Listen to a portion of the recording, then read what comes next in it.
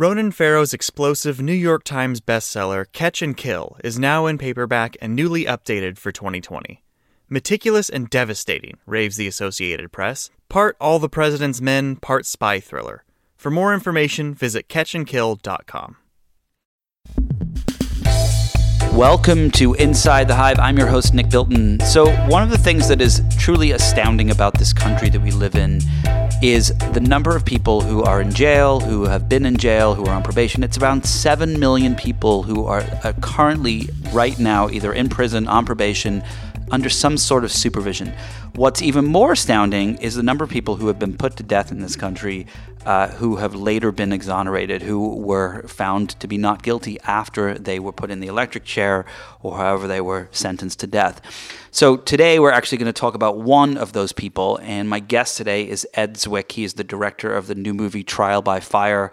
It is a crazy, astounding story. I remember reading it in 2009 in The New Yorker, the first version of this, and just scratching my head. It stuck with me, still sticks with me today. I think about it often, and I'm really excited to have Ed on the show to talk about not just this case, but a lot of other things around people in power and how they get away with the things that they get away with. So without further ado, welcome to the show. Thanks for joining us today. This is very, very exciting. So you are sitting here because one of my favorite articles ever written, period, is the article that is based on your movie, Trial by Fire, written by David Grant. It is an astounding piece of journalism. And so when I found out you were doing the movie, I had to have you on. I have so many questions. So for the people who don't know about this, sure, we're going to have to tell them the story, but I'm just curious how you came to it first. First of all, I had known David's work even long before he used to write for the New Republic, and he'd written several wonderful pieces, and you probably know those too. And I just read the piece in the New Yorker one day and was, filled with this kind of inchoate rage, but also fascinated in terms of his ability to tease narrative out of this circumstance and to really give it all the layers that it has. And typically what one does is I just inquired as to its availability. And I found, curiously enough, that it was also being pursued by someone who I knew very well, a very old friend of mine with whom I'd never worked, a woman named Alan Stewart. We met many, many years before when I'd done my first movie, and we called each other and said, well, why don't we partner? Little did we know, though, that would begin a 10-year odyssey, which led us to this moment. So let's tell the listeners what this story is. Sure. And its insanity. Well, I mean, it begins in early in the morning in Corsicana, Texas, in which a man is asleep and his 3 infant children are asleep in the room, and the house is suddenly discovered to be on fire. And in the confusion, he tries to find them, or so he claims, and the house burns down and they die. His wife has been out of the house at work, and he is immediately arrested and put on trial. It's the worst defense that anyone could ever be given. The jury is out for 45 minutes, and within days he's on death row. And he then spends 12 years on death row in Texas, which is kind of the sort of death industrial complex there. Mm-hmm. And this woman named Elizabeth Gilbert, curiously enough, another Elizabeth Gilbert, is asked if she wants to correspond with a prisoner. And in a kind of moment of almost random curiosity, she says yes. And her life at that moment is in a kind of odd crossroads too. Her husband has just died, and her children are grown, and she does. Little does she know that then leads her into this relationship with this man whom she assumes to be what everyone else had assumed him to be, which is the other. He was a metalhead. He was doing a lot of drugs. He had some brushes with the law, some abuse issues, by every measure disreputable. And she goes and meets him. Now, this is already after he's been in prison for 8 years, most of it, or a lot of it, in solitary. And they begin this relationship, which flowers totally unexpected ways. And she begins to take up the cause of his case, which has already lost on several appeals. And it tells that story. So does she, there's so many characters in the story, and I'm going to struggle to figure out which to start with, but let's actually start with him. Mm-hmm. So I remember when I read the article, and now that I've seen the film, there are these things that that the investigators automatically, it's almost like they assume are negative things, like he's into metal music. Mm-hmm. Oh, okay, great. So you like Metallica. But they say that means he's a devil worshiper. Right. He's had a few brushes with the law. That automatically makes him someone that could kill his own children. There are all these things.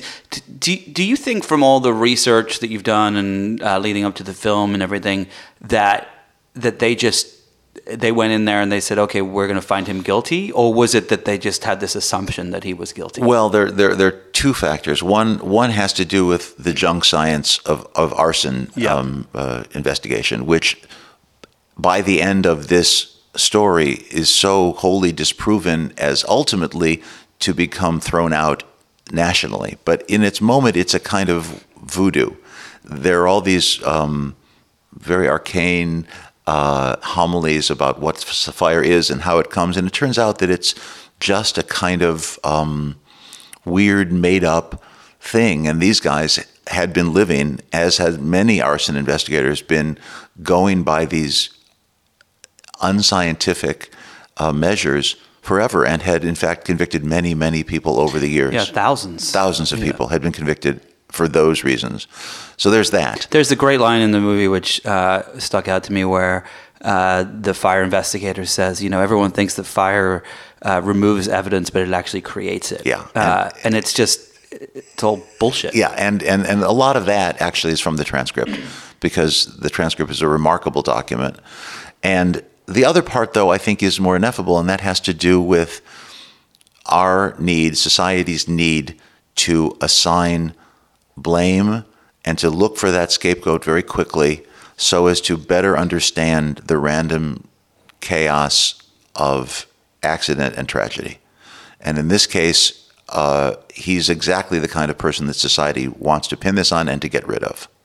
Do you remember hearing about this trial because it was in the news or the story before you read David Grant's piece, or was it never? No, I don't think it was actually very well popularized. Actually, I read a piece. Nick Kristof was being interviewed, and he's worked very hard on behalf of a guy named Kevin Cooper here in California, who's on death row, and he said if only he had known about the story at the time, he would have loved to have weighed in on it. So I don't think it was very well known at all at the moment. So as the story goes on, he spends 8 years in jail, mostly in solitary, and he befriends this woman, Elizabeth, and she quite quickly starts to, working with the Innocence Project, starts to find all of these things that are just kind of blatantly, obviously exculpatory. Yeah, and they are the catalog of prosecutorial misconduct in all of its forms. It's the use of a jailhouse snitch who trades his testimony for the sake of a reduced sentence. It's evidence that is withheld. It's a defense attorney who is on the record as having thought him guilty and announced that to others even while trying to defend him, however pitiful a defense that was. And I guess it's also just this knee-jerk attitude toward the death penalty in the state of Texas. Well, that we'll get to, because that's the part that's going to get my blood boiling. So we'll wait. Right. We'll let it simmer for a minute before I get to Rick Perry and how much of a piece of shit he is. Right. So when you're doing the research for the movie, I mean, I've written books and screenplays and things like that, and you kind of live with these characters. I'm curious which character you found yourself living with. Well, what's very interesting to me is the character of his wife. Really fascinated me because initially she was there standing up for him and writing letters to Ann Richards, who was governor at the time, and then very much seemed to have abandoned him. And I think she was subject to all sorts of peer pressure, societal pressure within her family, and even on her part the need to sort of revise her imaginings so as to live with the circumstance of what happened. And there's even some speculation that she was afraid that if he was innocent, that they might have come after her. But that really fascinated me. I know that she's a supporting character, but often when you're writing, the characters that are more ambiguous are the most interesting. So I certainly was interested in her, and interested in their relationship. Did you talk to her at all for the movie? No, she's the one person we did not speak to. We spoke to, obviously, Elizabeth was there for us. Elizabeth spoke a great deal to me and to Laura. She gave us all of her letters with Todd, so I had benefit of their whole correspondence. And I have to say that she was in addition to the wife, that there was an assumption maybe that Elizabeth was a kind of proper Houston housewife, and in fact, she was anything but that. She was an aspiring playwright, had done little plays that produced in very small scale locally, and was a very sophisticated, very interesting person. And what was most remarkable to me is how she looked upon this whole story ultimately as having been a thing that prepared her to deal with what befell her in the course of the story. So one thing that happens in the story and in the film is that leading up to the last days of his life before he's executed, which is not giving anything away. No. There's all this evidence that comes up. There's an expert fire investigator who talks about the fact that pretty much every aspect of the fire investigation is completely wrong. Right. Who comes out. There's the guy, the jailhouse snitch, who says I was a jailhouse snitch. He recants his testimony. There's just they figure out that there was likely the space heater that had caused it with this electrical problem.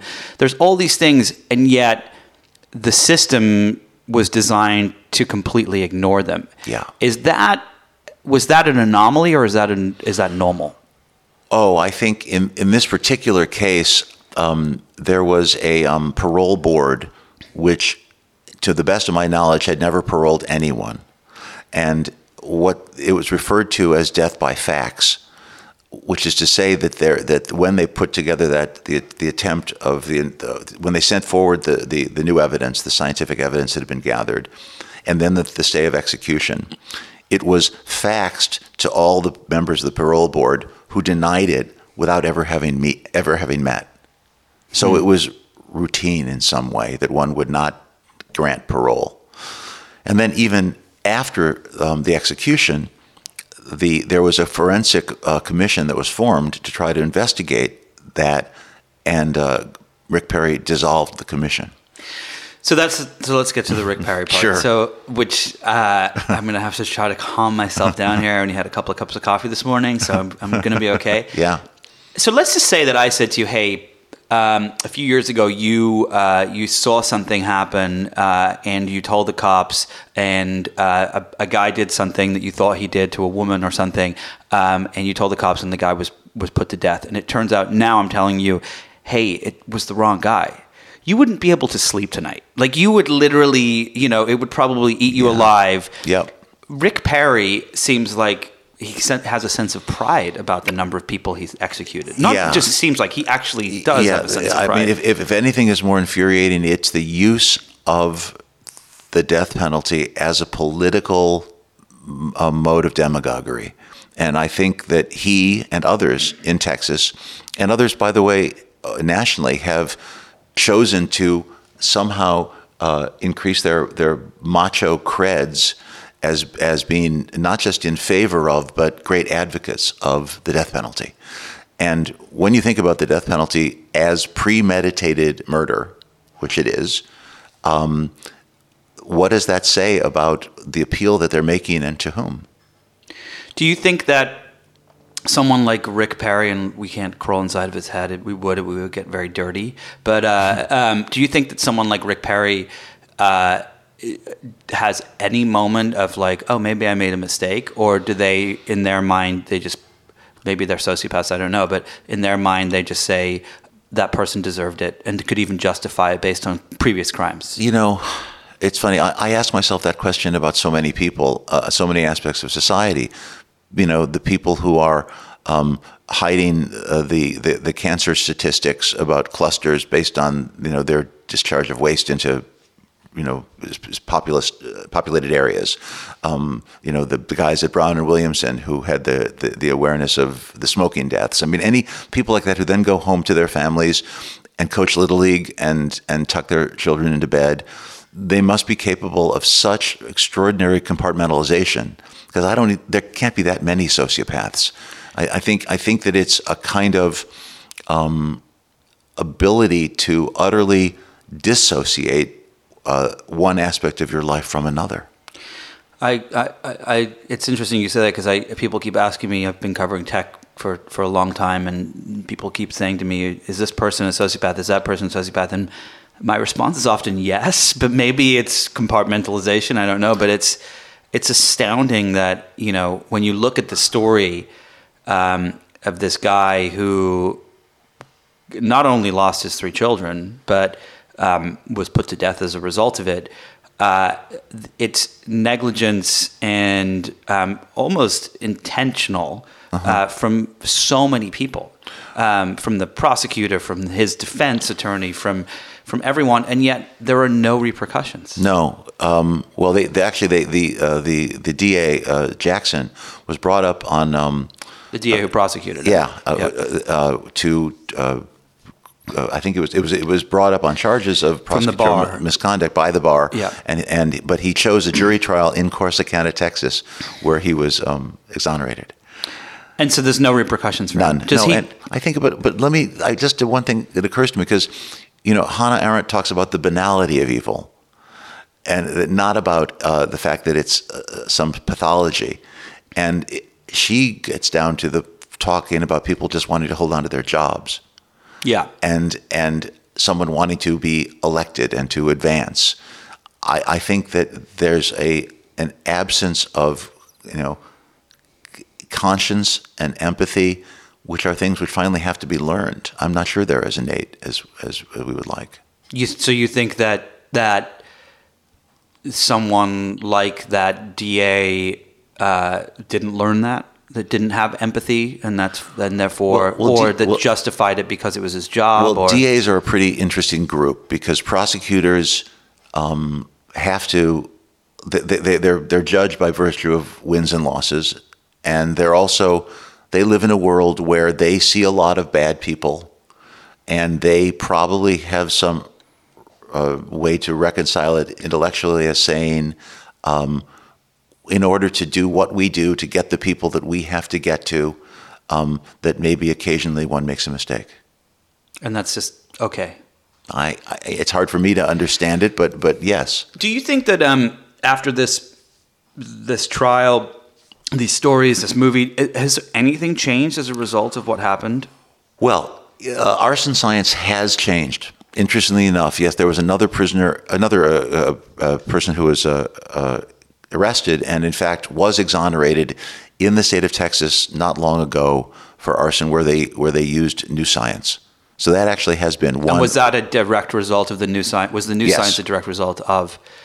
And how does the new science actually? How do they know it actually works compared to the ones that they used that didn't? Well, I mean, since I'm not an arson scientist myself, that's a tough question. I just know that there are measures and metrics by which one can actually try to ascertain the source of fire rather than through this sort of mythological way. But I was going to say something different. I think there's a change that I sense culturally, having to do with a trope that used to be crime and punishment. It seems to also have a counter movement of crime and innocence. And when I think of something What like... do you mean by that? Well, I think about the embrace of the podcast of Serial. Yep. The Making of a Murderer. All these there are many other, people who are actually aware, I think, and growing awareness of injustice. And I think that's a legacy of having an unindicted, unpunished predator at the top of the system right now, that people have some greater awareness of, and given the certain trials that have taken place publicly, confirmation hearings and things like that, where people are aware that there is greater injustice in the system than they ever would have acknowledged before.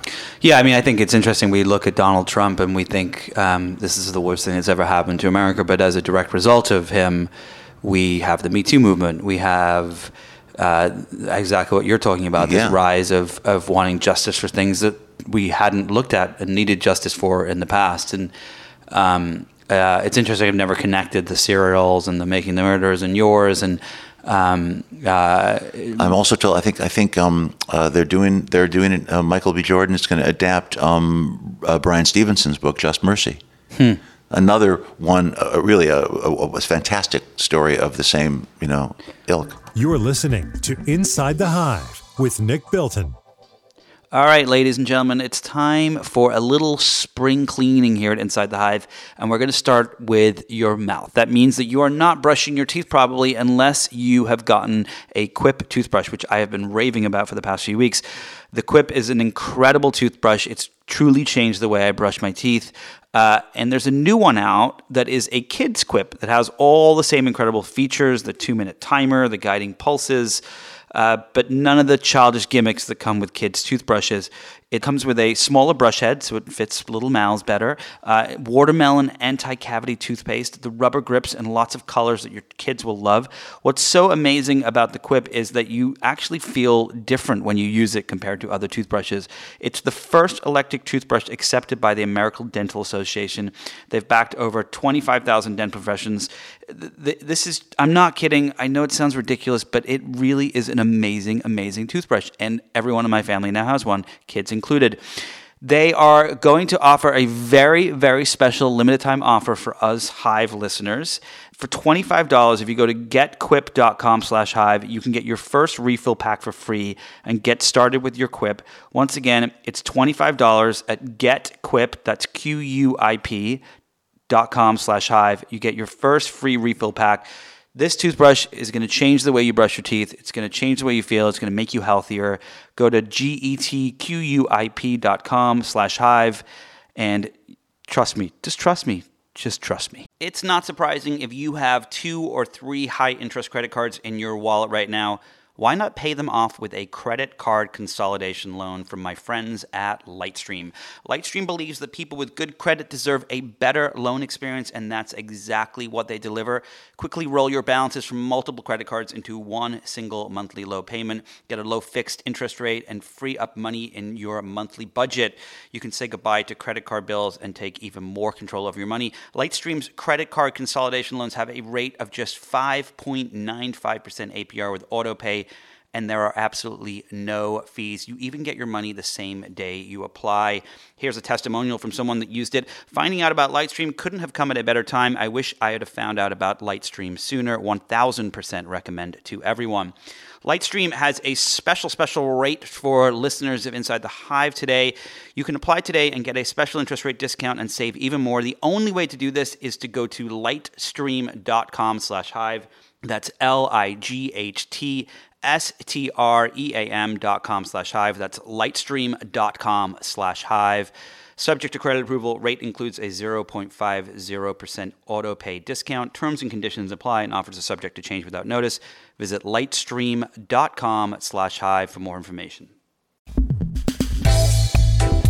So do you think that society will ultimately change as a result of these stories when they learn that?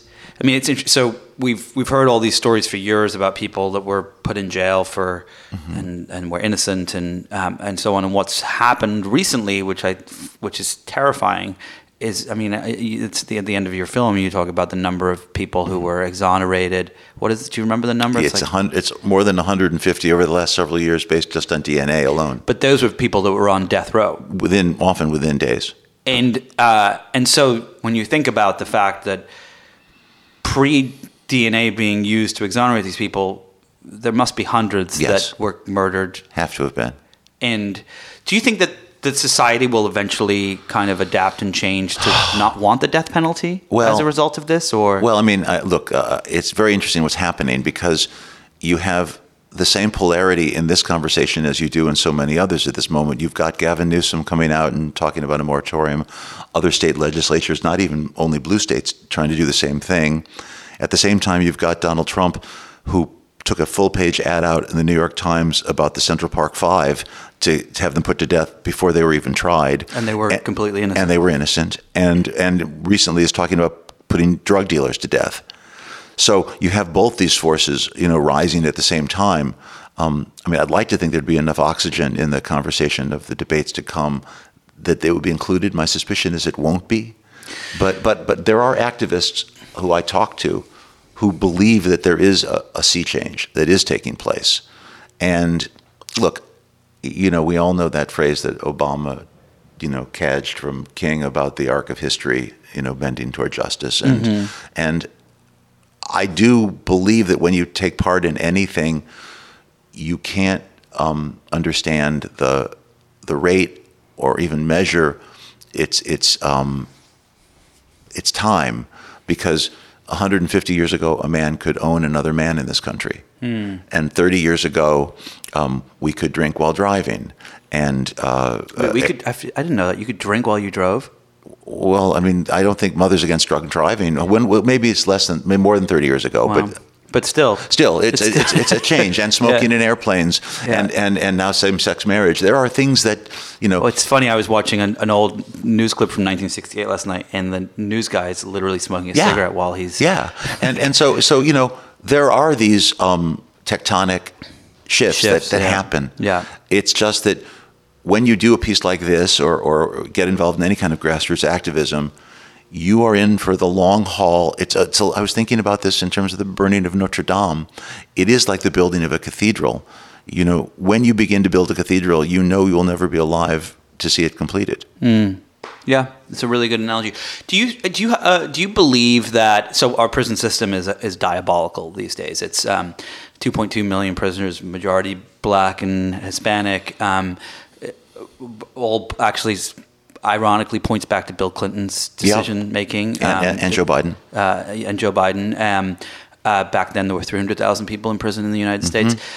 Do you believe, one of the things that's interesting is, so I wrote a book called American Kingpin about the Ross Ulbricht, who started the Silk Road website to buy and sell drugs and so on. And he is in prison for life, 2 life sentences plus 40 years. And there are certain people that say he should be, and there are certain people that say he shouldn't be because he tried to have people killed and so on. And the question that I sometimes find so fascinating is there's a scene in your movie when Todd is in prison and he's talking to the prison guard about Viktor Frankl and Man's Search for Meaning, the amazing, incredible book about Viktor Frankl when he was in Auschwitz and trying to find meaning out of life from there. Do you think that, you have these different viewpoints where we've got people saying, okay, well, we should take people out of prisons, there's too many people in prisons, and at the same time we're saying we should stop putting people to death and keep them in prisons. Do you think there's ever a moment where there is a justification for the death penalty? I mean, my problems are not just about the unequal execution of justice having to do with being, Black or poor. Yeah. But I also look at the role of the state, and I think that when we give the state power of any kind, it tends to abuse it. And that could pertain to surveillance, data gathering, ancillary damage to drone strikes, and I think that there are certain ways in which the state is already responsible for deaths in terms of safety standards, toxicity. There are any number of ways but to suggest that the state should actually do that monstrous thing that it's attempting to eliminate is, I think, I don't know. I find it to be so the opposite of what civil society is supposed to be. And I look at systems in Europe in which they have even limited sentences, and yet this gets to whole conversations about America and guns and violence and everything else, but they believe in rehabilitation, and it often seems to work. Yeah, there's the prisons in Norway where they can come and go as they please. There's kitchens with knives. There's a great Vice documentary where they go and they take this prisoner from this warden from Texas, and they take him to this prison. I think it's in Norway, and people that had murdered people, and there were no guards. And they're in this house, and they're like cooking dinner together, and then they go play guitar in the band room, and they play video games. And the warden is like, "These people have knives. You can't let them have knives. They're going to kill each other." And the guy's like, "No, they don't do it. They understand that they're here to be rehabilitated." Well, a lot of people, I'm allowed to say that the violence in prison is also caused by the way prisons exist and what the life is like in prisons. But the numbers that you were talking about are disproportionate to overcharging and to the nature of how the justice system works. Yeah. And those numbers of the millions don't pertain to murder. And I think that having seen what I've seen, the punishment of a life in prison is enormously grim. There's the line that you use in the movie, and it's in the magazine article, where Todd says, about solitary confinement. He says, "Walk into your kitchen and spend the entire day there." Yeah. Now imagine you're spending the rest of your life there. Well, think of how hard it is for you and me to spend 5 minutes alone. Yeah. Or 10, or 10 days, or now 10 years. I mean, the absence of that kind of life force around you, it's as brutal as could be imagined. Do you think that there's going to be? Do you think it's possible? I mean, one of the problems with prisons in America is that they have largely become privatized, and pathetically, I think that privatization originally started with the 13th Amendment, where they still wanted the ability to make black people work for free, and right. The people who had run the cotton farms took over the prisons, and now you have a system where the people who run the prisons, I mean, maybe sociopaths, maybe not, but they are incentivized to ensure that prisoners do not get out because they're working for 7 cents an hour. Right. Is there enough of a, one of the problems I think when you talk about America and guns, the problem that the reason why there has never been really an anti-gun movement is because statistically the chances of me walking out my front door and getting shot or going to a restaurant and getting shot are tiny. And so therefore I'm not going to fight for this thing that is probably not going to happen to me. And I think that, and I say that about the general public, and I think the question is the chances of people, especially white powerful people, ending up in prison are slim. And therefore, or certainly the kind of prisons you're describing. Yes, it's certainly the kind of prisons we're describing. So therefore, is there enough incentive, if there isn't, how do you make enough incentive within America to change it? Because you brought up Mothers Against Drunk Driving. That was an instance where people were like, "My child is going to get killed," right. And that is a perfect reason why enough people came together, and thousands of kids were. And the Vietnam War, I think, took the turn toward its closure when the children of the middle class were finally being drafted, and it wasn't just the children of the poor and the inner cities. Yeah. Do you think that what do you think it takes for America to realize that there is this dark dystopian world with millions of people, mostly poor, mostly black, mostly Spanish, who are being treated like worse than animals, quite literally worse than animals? What has to happen for them to want to change that? It's when I set out to try to do something which is to say a movie, and you know that you're having done a certain number of them, what you know is there's no way to measure what the effect of what you do might be. You know that you're maybe adding your voice to a rising chorus, but you don't know where the tipping point is, but you're doing something. And I found that actually the first time I went to Africa, and when I saw what was around me, and I talked to, the how it shakes up your categories, and you look at poverty really in the face, and you look at despair, and I was surrounded by some people from NGOs, and they saw my sort of hand wringing about this, and in the nicest way, they said, "Well, just get your head out of your own ass and do something."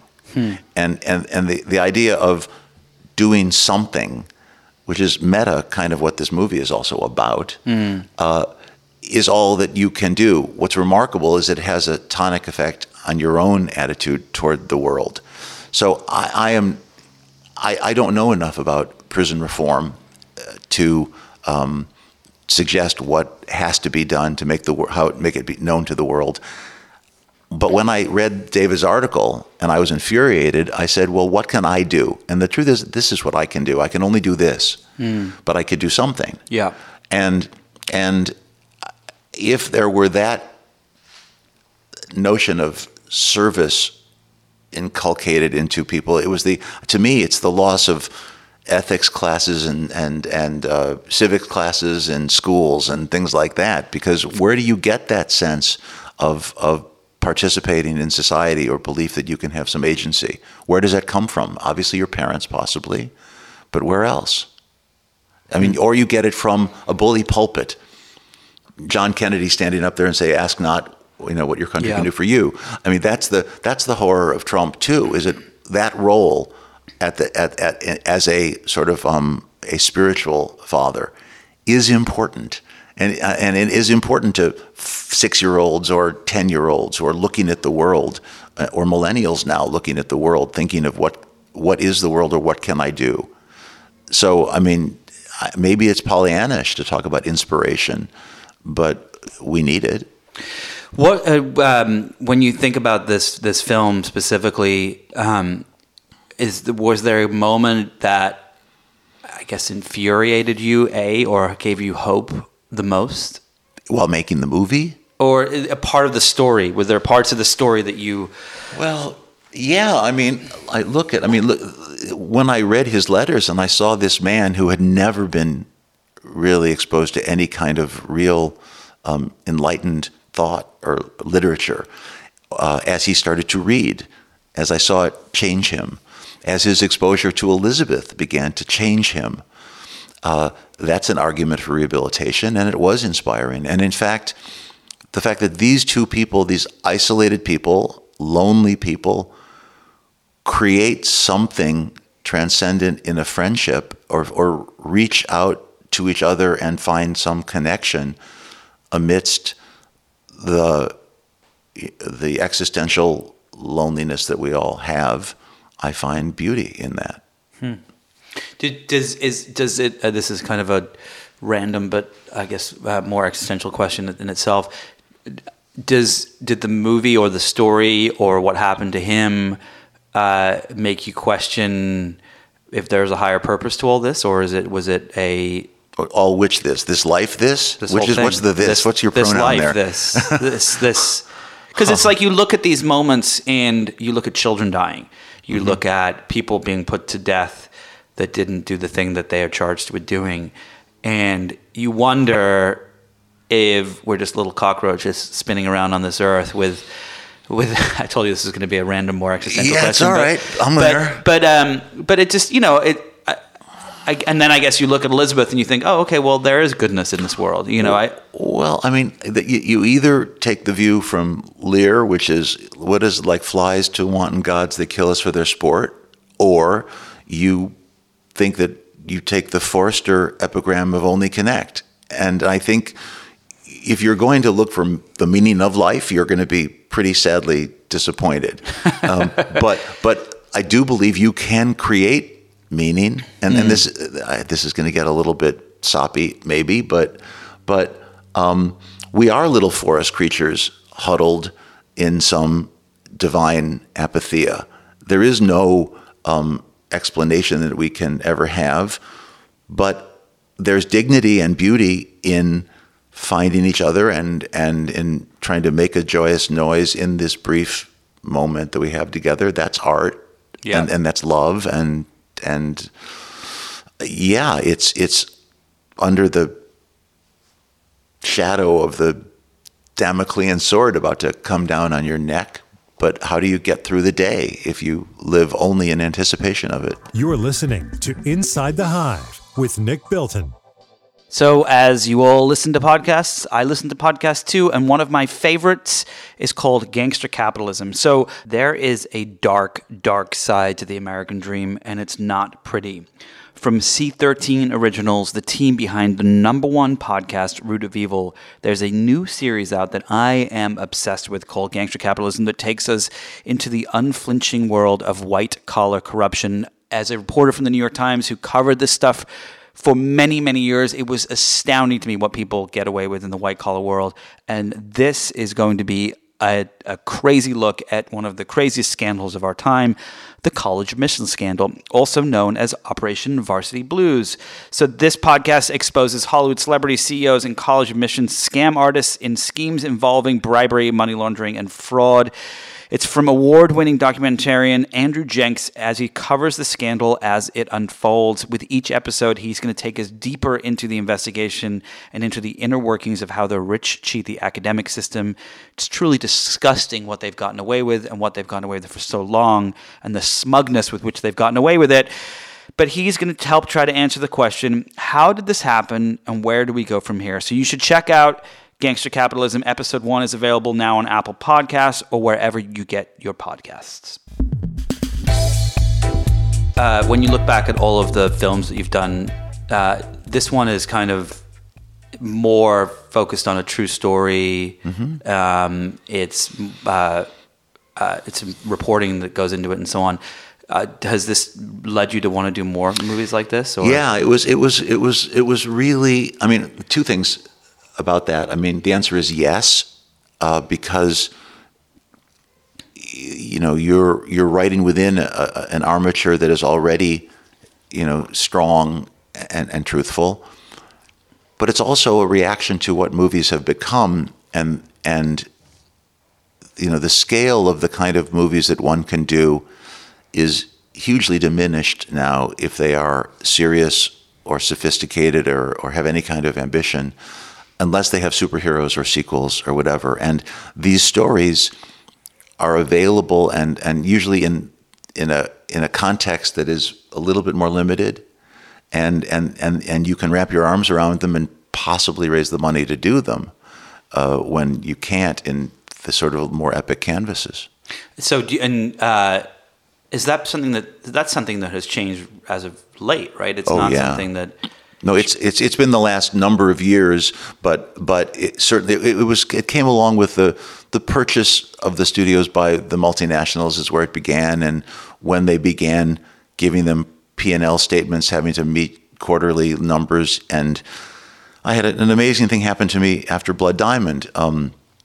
Alan Horn, who's a very nice man, and I had done a movie for them before that had done really well, and they allowed me to do Blood Diamond at a real scale. And the movie did well, but it wasn't through the roof. And probably when they did the bookkeeping, the movie had made $30 million for the studio. I thought that was pretty good. But he said to me, we're not going to be able to make these movies anymore. And I said, well, why? He said, because that doesn't move the needle of the stock price. It's crazy. And he was under the thumb of management to do a certain thing and to deliver in a certain way. And each slot of a movie in the studio has the potential of making $300 or $400 million. So they would rather lose 100 on one and make 300 on more. Those are the multiples that they're dealing with, as opposed to devoting all of their resources to something that then was only more incremental. I've been covering the disruption of industries for the past 15 years. Okay, well, there you go. And I watched it happen to the music industry. I watched it happen to journalism. I watched it happen in publishing.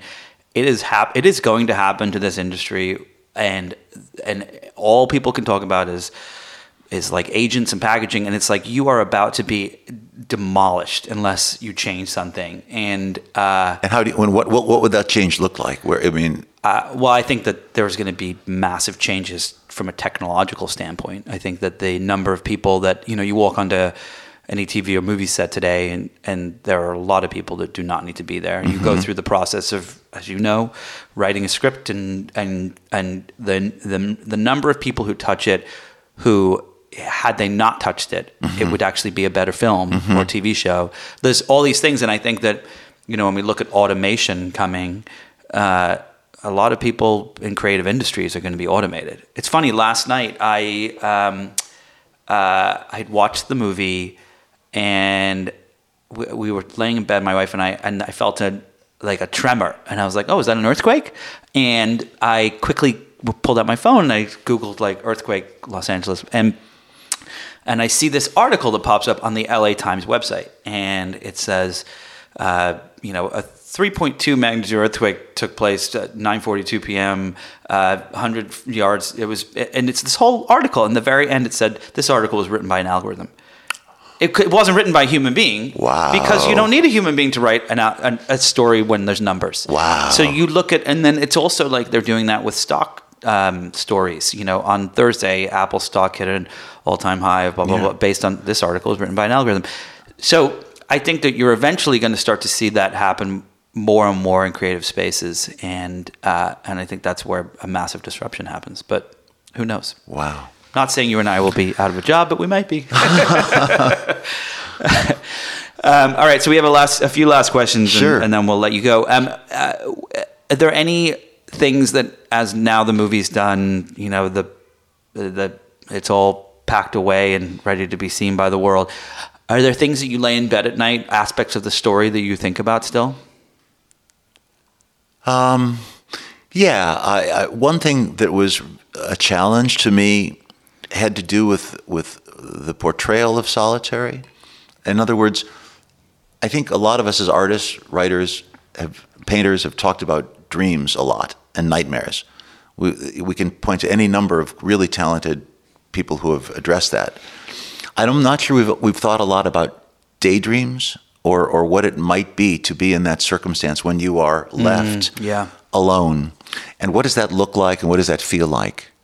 And having done it and having tried to do a little bit of it with Jack, and by the way... What do you mean try to do a little bit? Well, when he's in solitary, try to talk about what the effects of that might be. And technology, by the way, played a part in this, because had we been making a traditional movie where the film is X number of minutes and you have to reload the mags, we were able to do a couple of things that were very improvisational, where we would sit there for a couple of hours or more and just let it roll. Wow. And see what happened. And so that he as an actor could go deeper and not feel the burden of being presentational. Was he locked in a cell when you did that? Yep. And how did he say it felt? Well, that's what's in the movie. It's and he would try to, it's inevitably compressed. You're only doing it for a night or two. Yeah. But even that is so much more than what you're accustomed to doing as an actor, where you suddenly feel the intensities of performance and trying to be presentational about a thing. I think what comes up is much more internal and ultimately interesting. And so I think about that in my own life now. So that's one thing that stayed with me. And the metaphor of life sentence and death sentence having to do with disease and death. What do you mean by that? Well, the fact that we are all sentenced. And we are all living under a certain sentence of which we are unaware or unwilling to admit, and I think that has stayed with me. Interesting. Do you are there other stories you want to do now that you've been looking at that are in this realm? Other things that I'm bad at that. I just tend to get so immersed, and then it's done, and then I sort of look around as if I'm, at sea, and there are no ships in sight, and I start swimming madly. It's a good analogy. I know that well. Yeah, of course. Well, I mean, you do what I do. something is done and you say, okay, now how do I reinvent my universe today? It's funny, whenever I finish a book, I literally, like, the next day I'll email my publisher. I'll be like, so what's the next one? You know, it's like, she'll be like, we haven't even finished editing this. And I'll be like, well, let's just get started on the next one. Yeah. I can't be alone with my thoughts for too long. Exactly. That's the point. Well, thank you so much. This has been truly fascinating. Really fun.